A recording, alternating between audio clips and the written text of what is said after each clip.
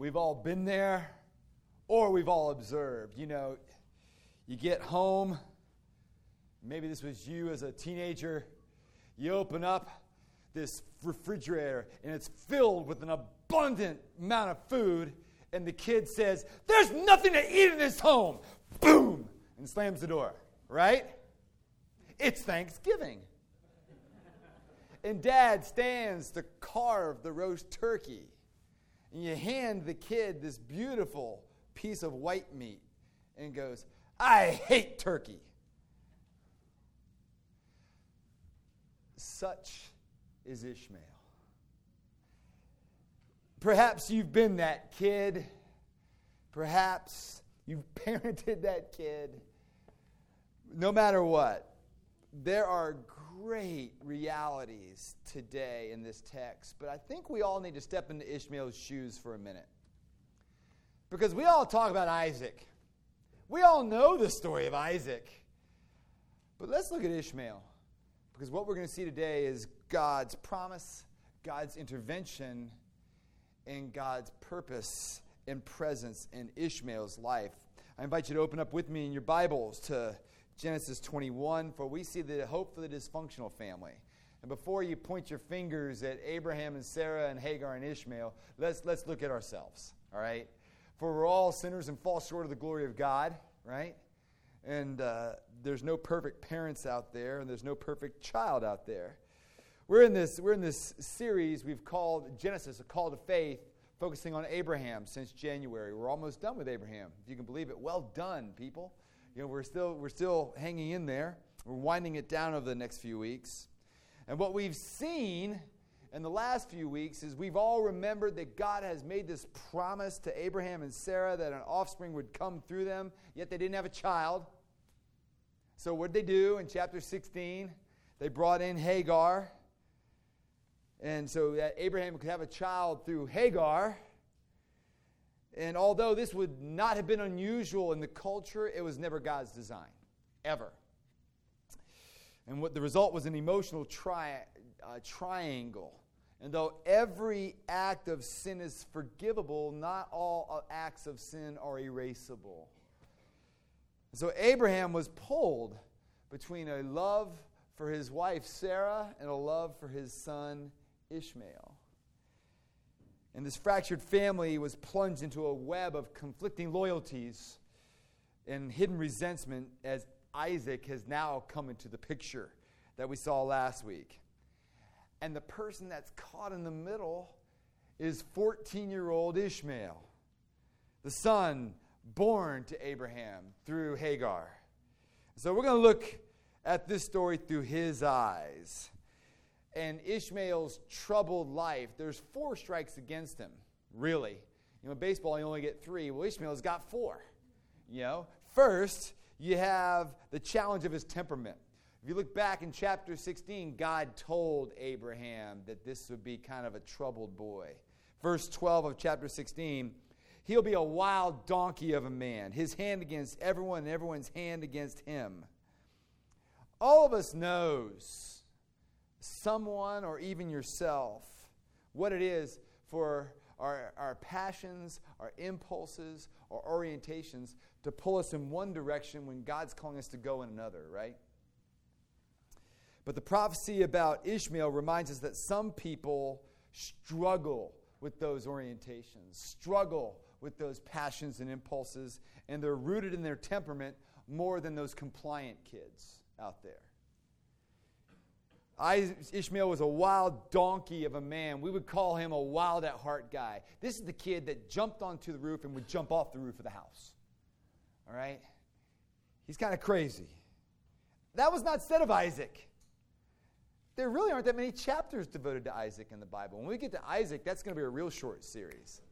Because Isaac, although important, and he's one of the patriarchs of the faith, he's a calm guy.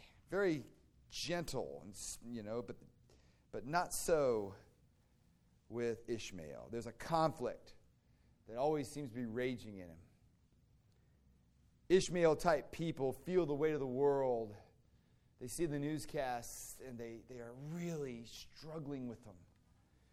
They find themselves being torn apart. He always felt that people were against him. Nobody understands me. Nobody gets me.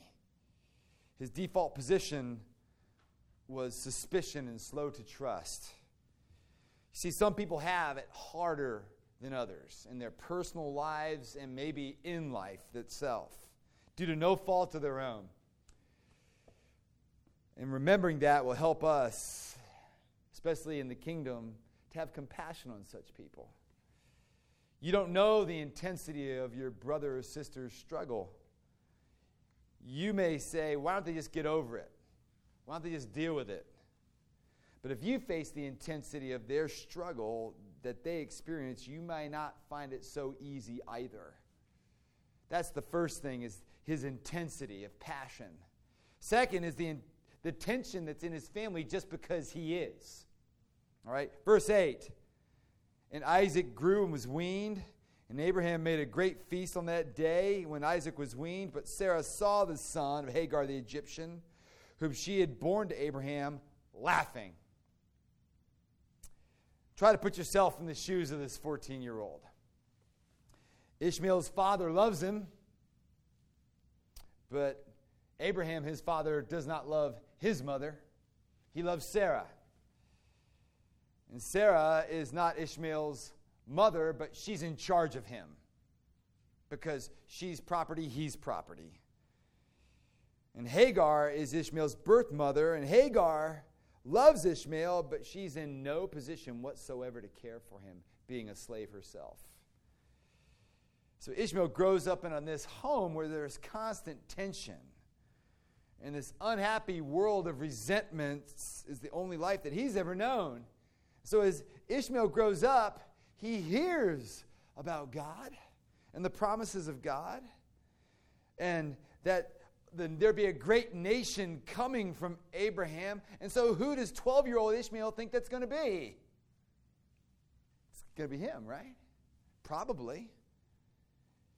And then one day comes when all of a sudden it's discovered that 99, 100-year-old dad is going to be the father of a son through Sarah. This is not good news for young Ishmael. And everyone's laughing except him. So for the next 2 years, till he's weaned, when this party is thrown, can you imagine? Go back to your 15, 16, 17-year-old self, dear friends, and imagine. All he ever hears is Isaac, Isaac, Isaac. All the time, Isaac. Some of you know what that's like. You have an incredibly gifted sister. She's beautiful. She got all the brains and all the looks, and then there's you. You got that brother. He's the athlete, 4.0, Naval Academy. Good for you.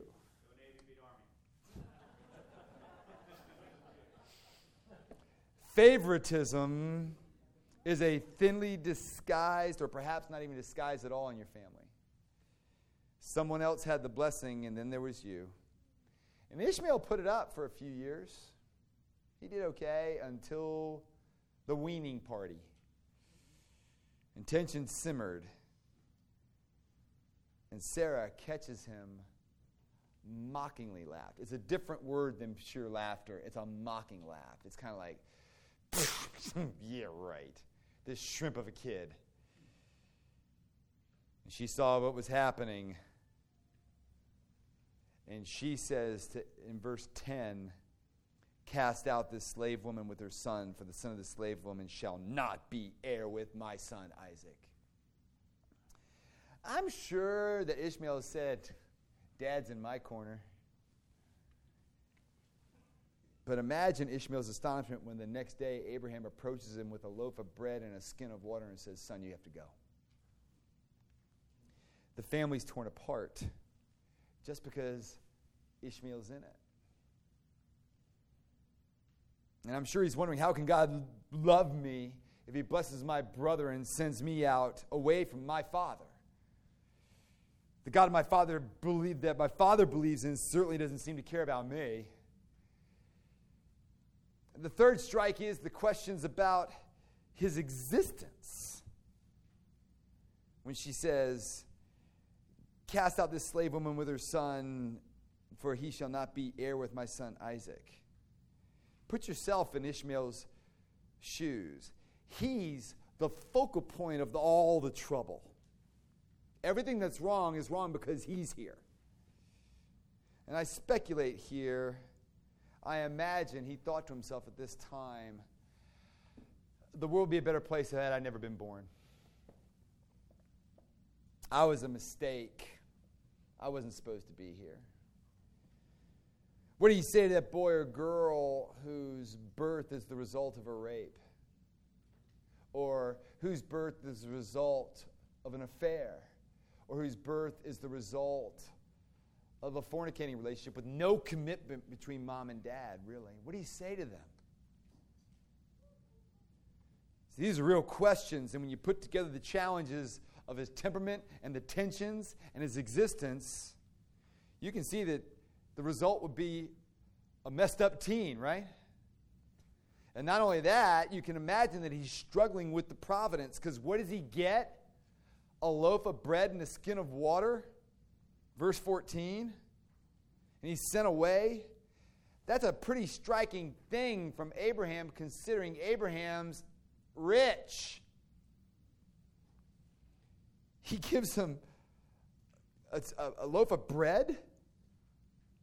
He had camels and donkeys and many servants, and yet he's sending him out into the desert, which in our day is like sending him out in the middle of the night to East Cleveland. It's a dangerous place. And he certainly could have given him some security, but they send him out alone, just Hagar and Ishmael. Now, it's important to note here, Genesis tells us in verse 11 that this was very displeasing to Abraham on account of his son. He took no pleasure in this. He didn't want to send him away, but now God has made Abraham the man of faith that all along he's been looking for. Abraham is responding in faith. Took him 100 years, but he's trusting God's word. Even in this, he doesn't understand, but he's going to do what God asked him to do. He didn't want to send him away. So it's reasonable to assume that Abraham's natural instinct would have been to send Ishmael away with abundance of food and servants for protection. But God says, whatever Sarah says to you, do as she tells him to. So I imagine they go down, okay, honey, I'm gonna send him away. What should I give him? And she says, nothing. He has no inheritance. And so he's heard God's voice. Okay, I'm going to do what Sarah says. And he doesn't give him anything, because God has a message for Hagar and Ishmael. We can't miss this. And that message is one of unlimited supply in God. So his strength gives out. The boy is lying under the bush, and this is where the story gets really, really good. And what we see in this is God's promise, God's intervention, and God's purpose. That's the scene. Verse 18, God's promise. Lift up the boy, hold him fast with your hand, for I will make him a great nation. He's sitting under a bush out in the desert somewhere. Their loaf of bread is gone. Their skin of water is gone. And they know they're going to die. But who do they cry out to? God. And so the angel says to Hagar, lift up the boy and hold him fast with your hand, for I will make him a great nation. Well, that's great. You're going to make him a great nation, but we're a little thirsty and hungry right now. You know, this is great. And the promises of God may sound remote when you feel desperate.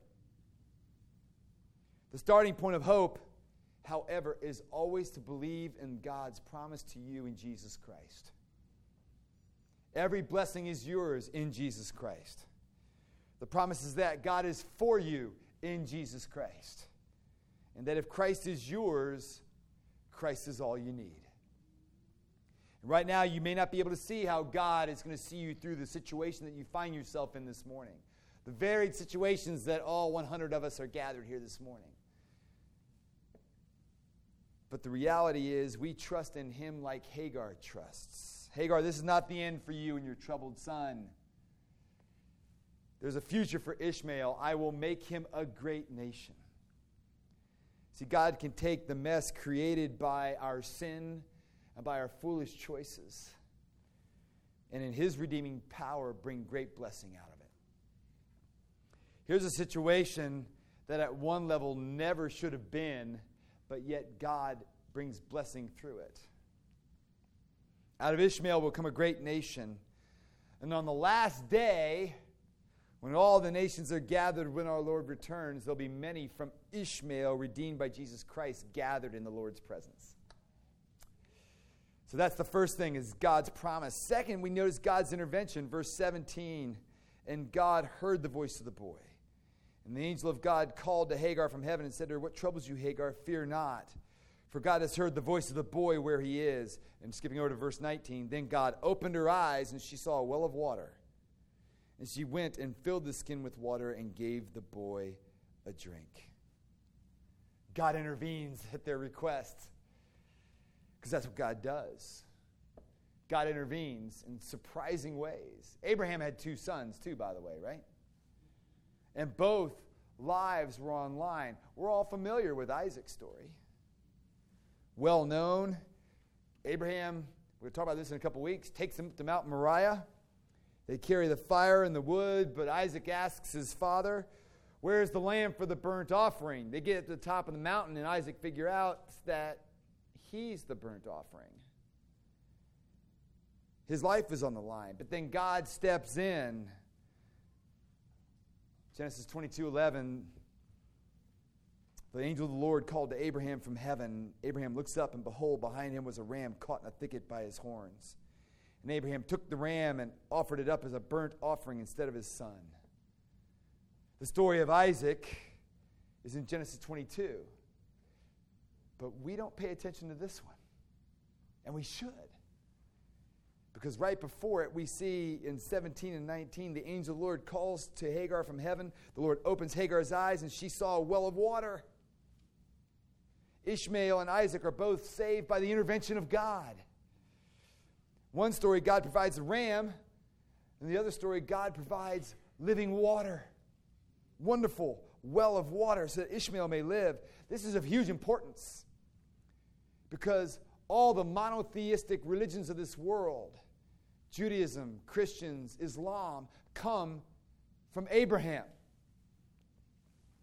Muslims trace their heritage to Abraham through Ishmael. Jews trace their heritage to Abraham through Isaac. Christians trace their heritage to Abraham through faith in Jesus from Isaac. And both of these stories, Isaac and Ishmael, are pointing to who? Jesus. The story of Isaac points to Christ, the sacrifice, who was laid down for our place. He was led to lamb like a slaughter. He was pierced for our transgression, crushed for our iniquities. The story of Ishmael points to Christ, who is the well of living water, springing up to everlasting life. Whoever drinks of this water, said Jesus, that I will give him will never be thirsty. The water that I give him will become in him a spring of water welling up to eternal life. John chapter 4, verse 14. Jesus is the provision for all the children of Abraham. To all people who identify themselves as Jews, this story points to Jesus Christ's provision for you. To all who identify themselves as Muslim, this story points you to Jesus Christ. To all who identify themselves as Christian, this story points to Jesus Christ as God's provision to you. In Jesus, God comes into our broken and fractured world.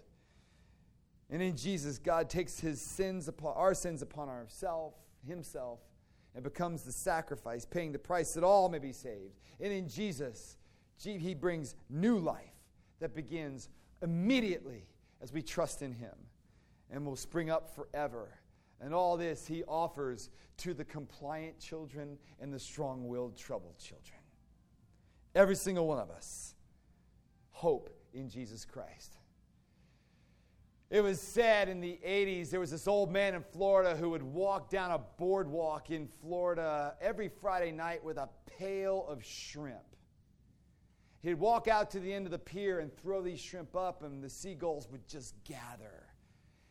And he would stare at these seagulls as all these 50 seagulls would descend and eat all this pail of shrimp every Friday night as a ritual. And people would look at him and go, I wonder what is old Ed's story. Billy Graham told the story of old Ed because Billy met old Ed. Old Ed was Eddie Rickenbacker, the World War I pilot, who in World War II was being flown over all the country to the air bases to encourage our airmen. He was the president of Eastern Airlines at that time. And in 1942, talk about bad luck. He's on an old B-17 which crashes in the Pacific. He's like 50 years of age. And he's swimming in a raft with 7 other survivors from this B-17, clinging to life. Their rations run out after 7 days. And after 8 days, they pray to God, Lord, help us. We're not going to make it. And along comes a seagull. Dinner. They kill him, they eat him, they take out his intestines and they use him for bait, and they catch fish and survive. The rain comes down and fills the raft, and they could drink the rainwater till a ship comes and picks them up. And from that day forward in retirement, every Friday night, Eddie Rickenbacker went out thanking that God sent an angel to them. God intervened, he said. He told Billy Graham. Billy goes, why do you do that, Eddie? He said, because I never forgot the angel that God sent me in the form of the seagulls, and this was just thanking God's creation back for saving my life in Jesus Christ. Isn't that beautiful? God intervenes, friends, if we will cry out to him and trust him. And finally, we notice God's presence. Verse 20, and God was with the boy, and he grew up. He lived in the wilderness, became an expert with the bow. He lived in the wilderness of Paran, and his mother took a wife from him from the land of Egypt. See, God was with Ishmael. To this tumultuous teenager, God said, I am for you. I am with you. I will never leave you. I will never forsake you. God cuts his brightest gems sometimes from the darkest places. He is the God of the difficult temperament. Okay? Think of Peter. Peter was one of these guys. You know, I will go with you, Lord, to the end. And all of a sudden, there at the Garden of Gethsemane, what does he do? Cuts off the ear. He's a bad aim of the temple guard. Yet he denies Jesus. But yet God uses him mightily on the day of Pentecost, and thousands come to faith in him because of Peter's faithfulness. Paul's the same way. Paul takes up the mantle of Jewish orthodoxy, starts to hunt down Christians for the purity of the faith where God appears to him,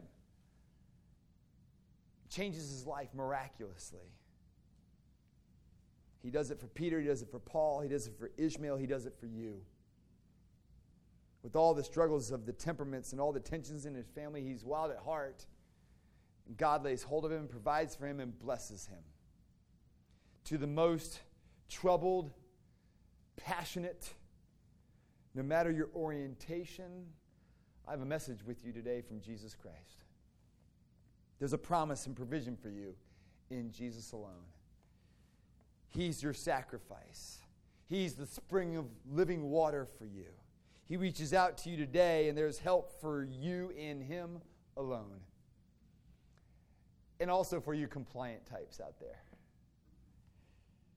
What I'm saying is that when you place your trust in Jesus Christ, it's not only that your sins are forgiven, it's as if you have never sinned. That's the beauty of the good news of Jesus. Young people that are here today, you might be struggling. You can't understand everything that's going on around you. Oh, there's hope for you in Jesus Christ. Because it's from Isaac Jesus came. We adults, we're living in a world that we've never seen before. It's a tough week in our country. We're all praying for our country. We're all praying for our city as the convention comes here. My friends, peace, be still. Let us rest in this Jesus alone. And let's shine with the light of Jesus in our neighborhood. Let us be the third great awakening. Let us be used in this way, just because we believe it. God can use us in this way. To our older friends, don't lose hope. Keep praying. We are citizens of the kingdom of God before we're a citizen of America, and God has us in his hands. Keep praying. And with all the happenings in our news, this is the fix for not only our country, but it's for us at Christ Church. That we can trust his promises. We can pray for his intervention, and he will, in our lives. He can intervene in our country as well, because he's with us in Jesus. You see, God's grace through faith is like water from the sprinkler on the brown grass of our lives. He's the leaf blower in the fall that blows the leaves off, revealing the lush grass. He's that snow blower in the wintertime that carves the path. We don't know the way forward? Yes, we do. Let's follow our Lord together in his grace, trusting his promises and his intervention in his presence. Let's pray.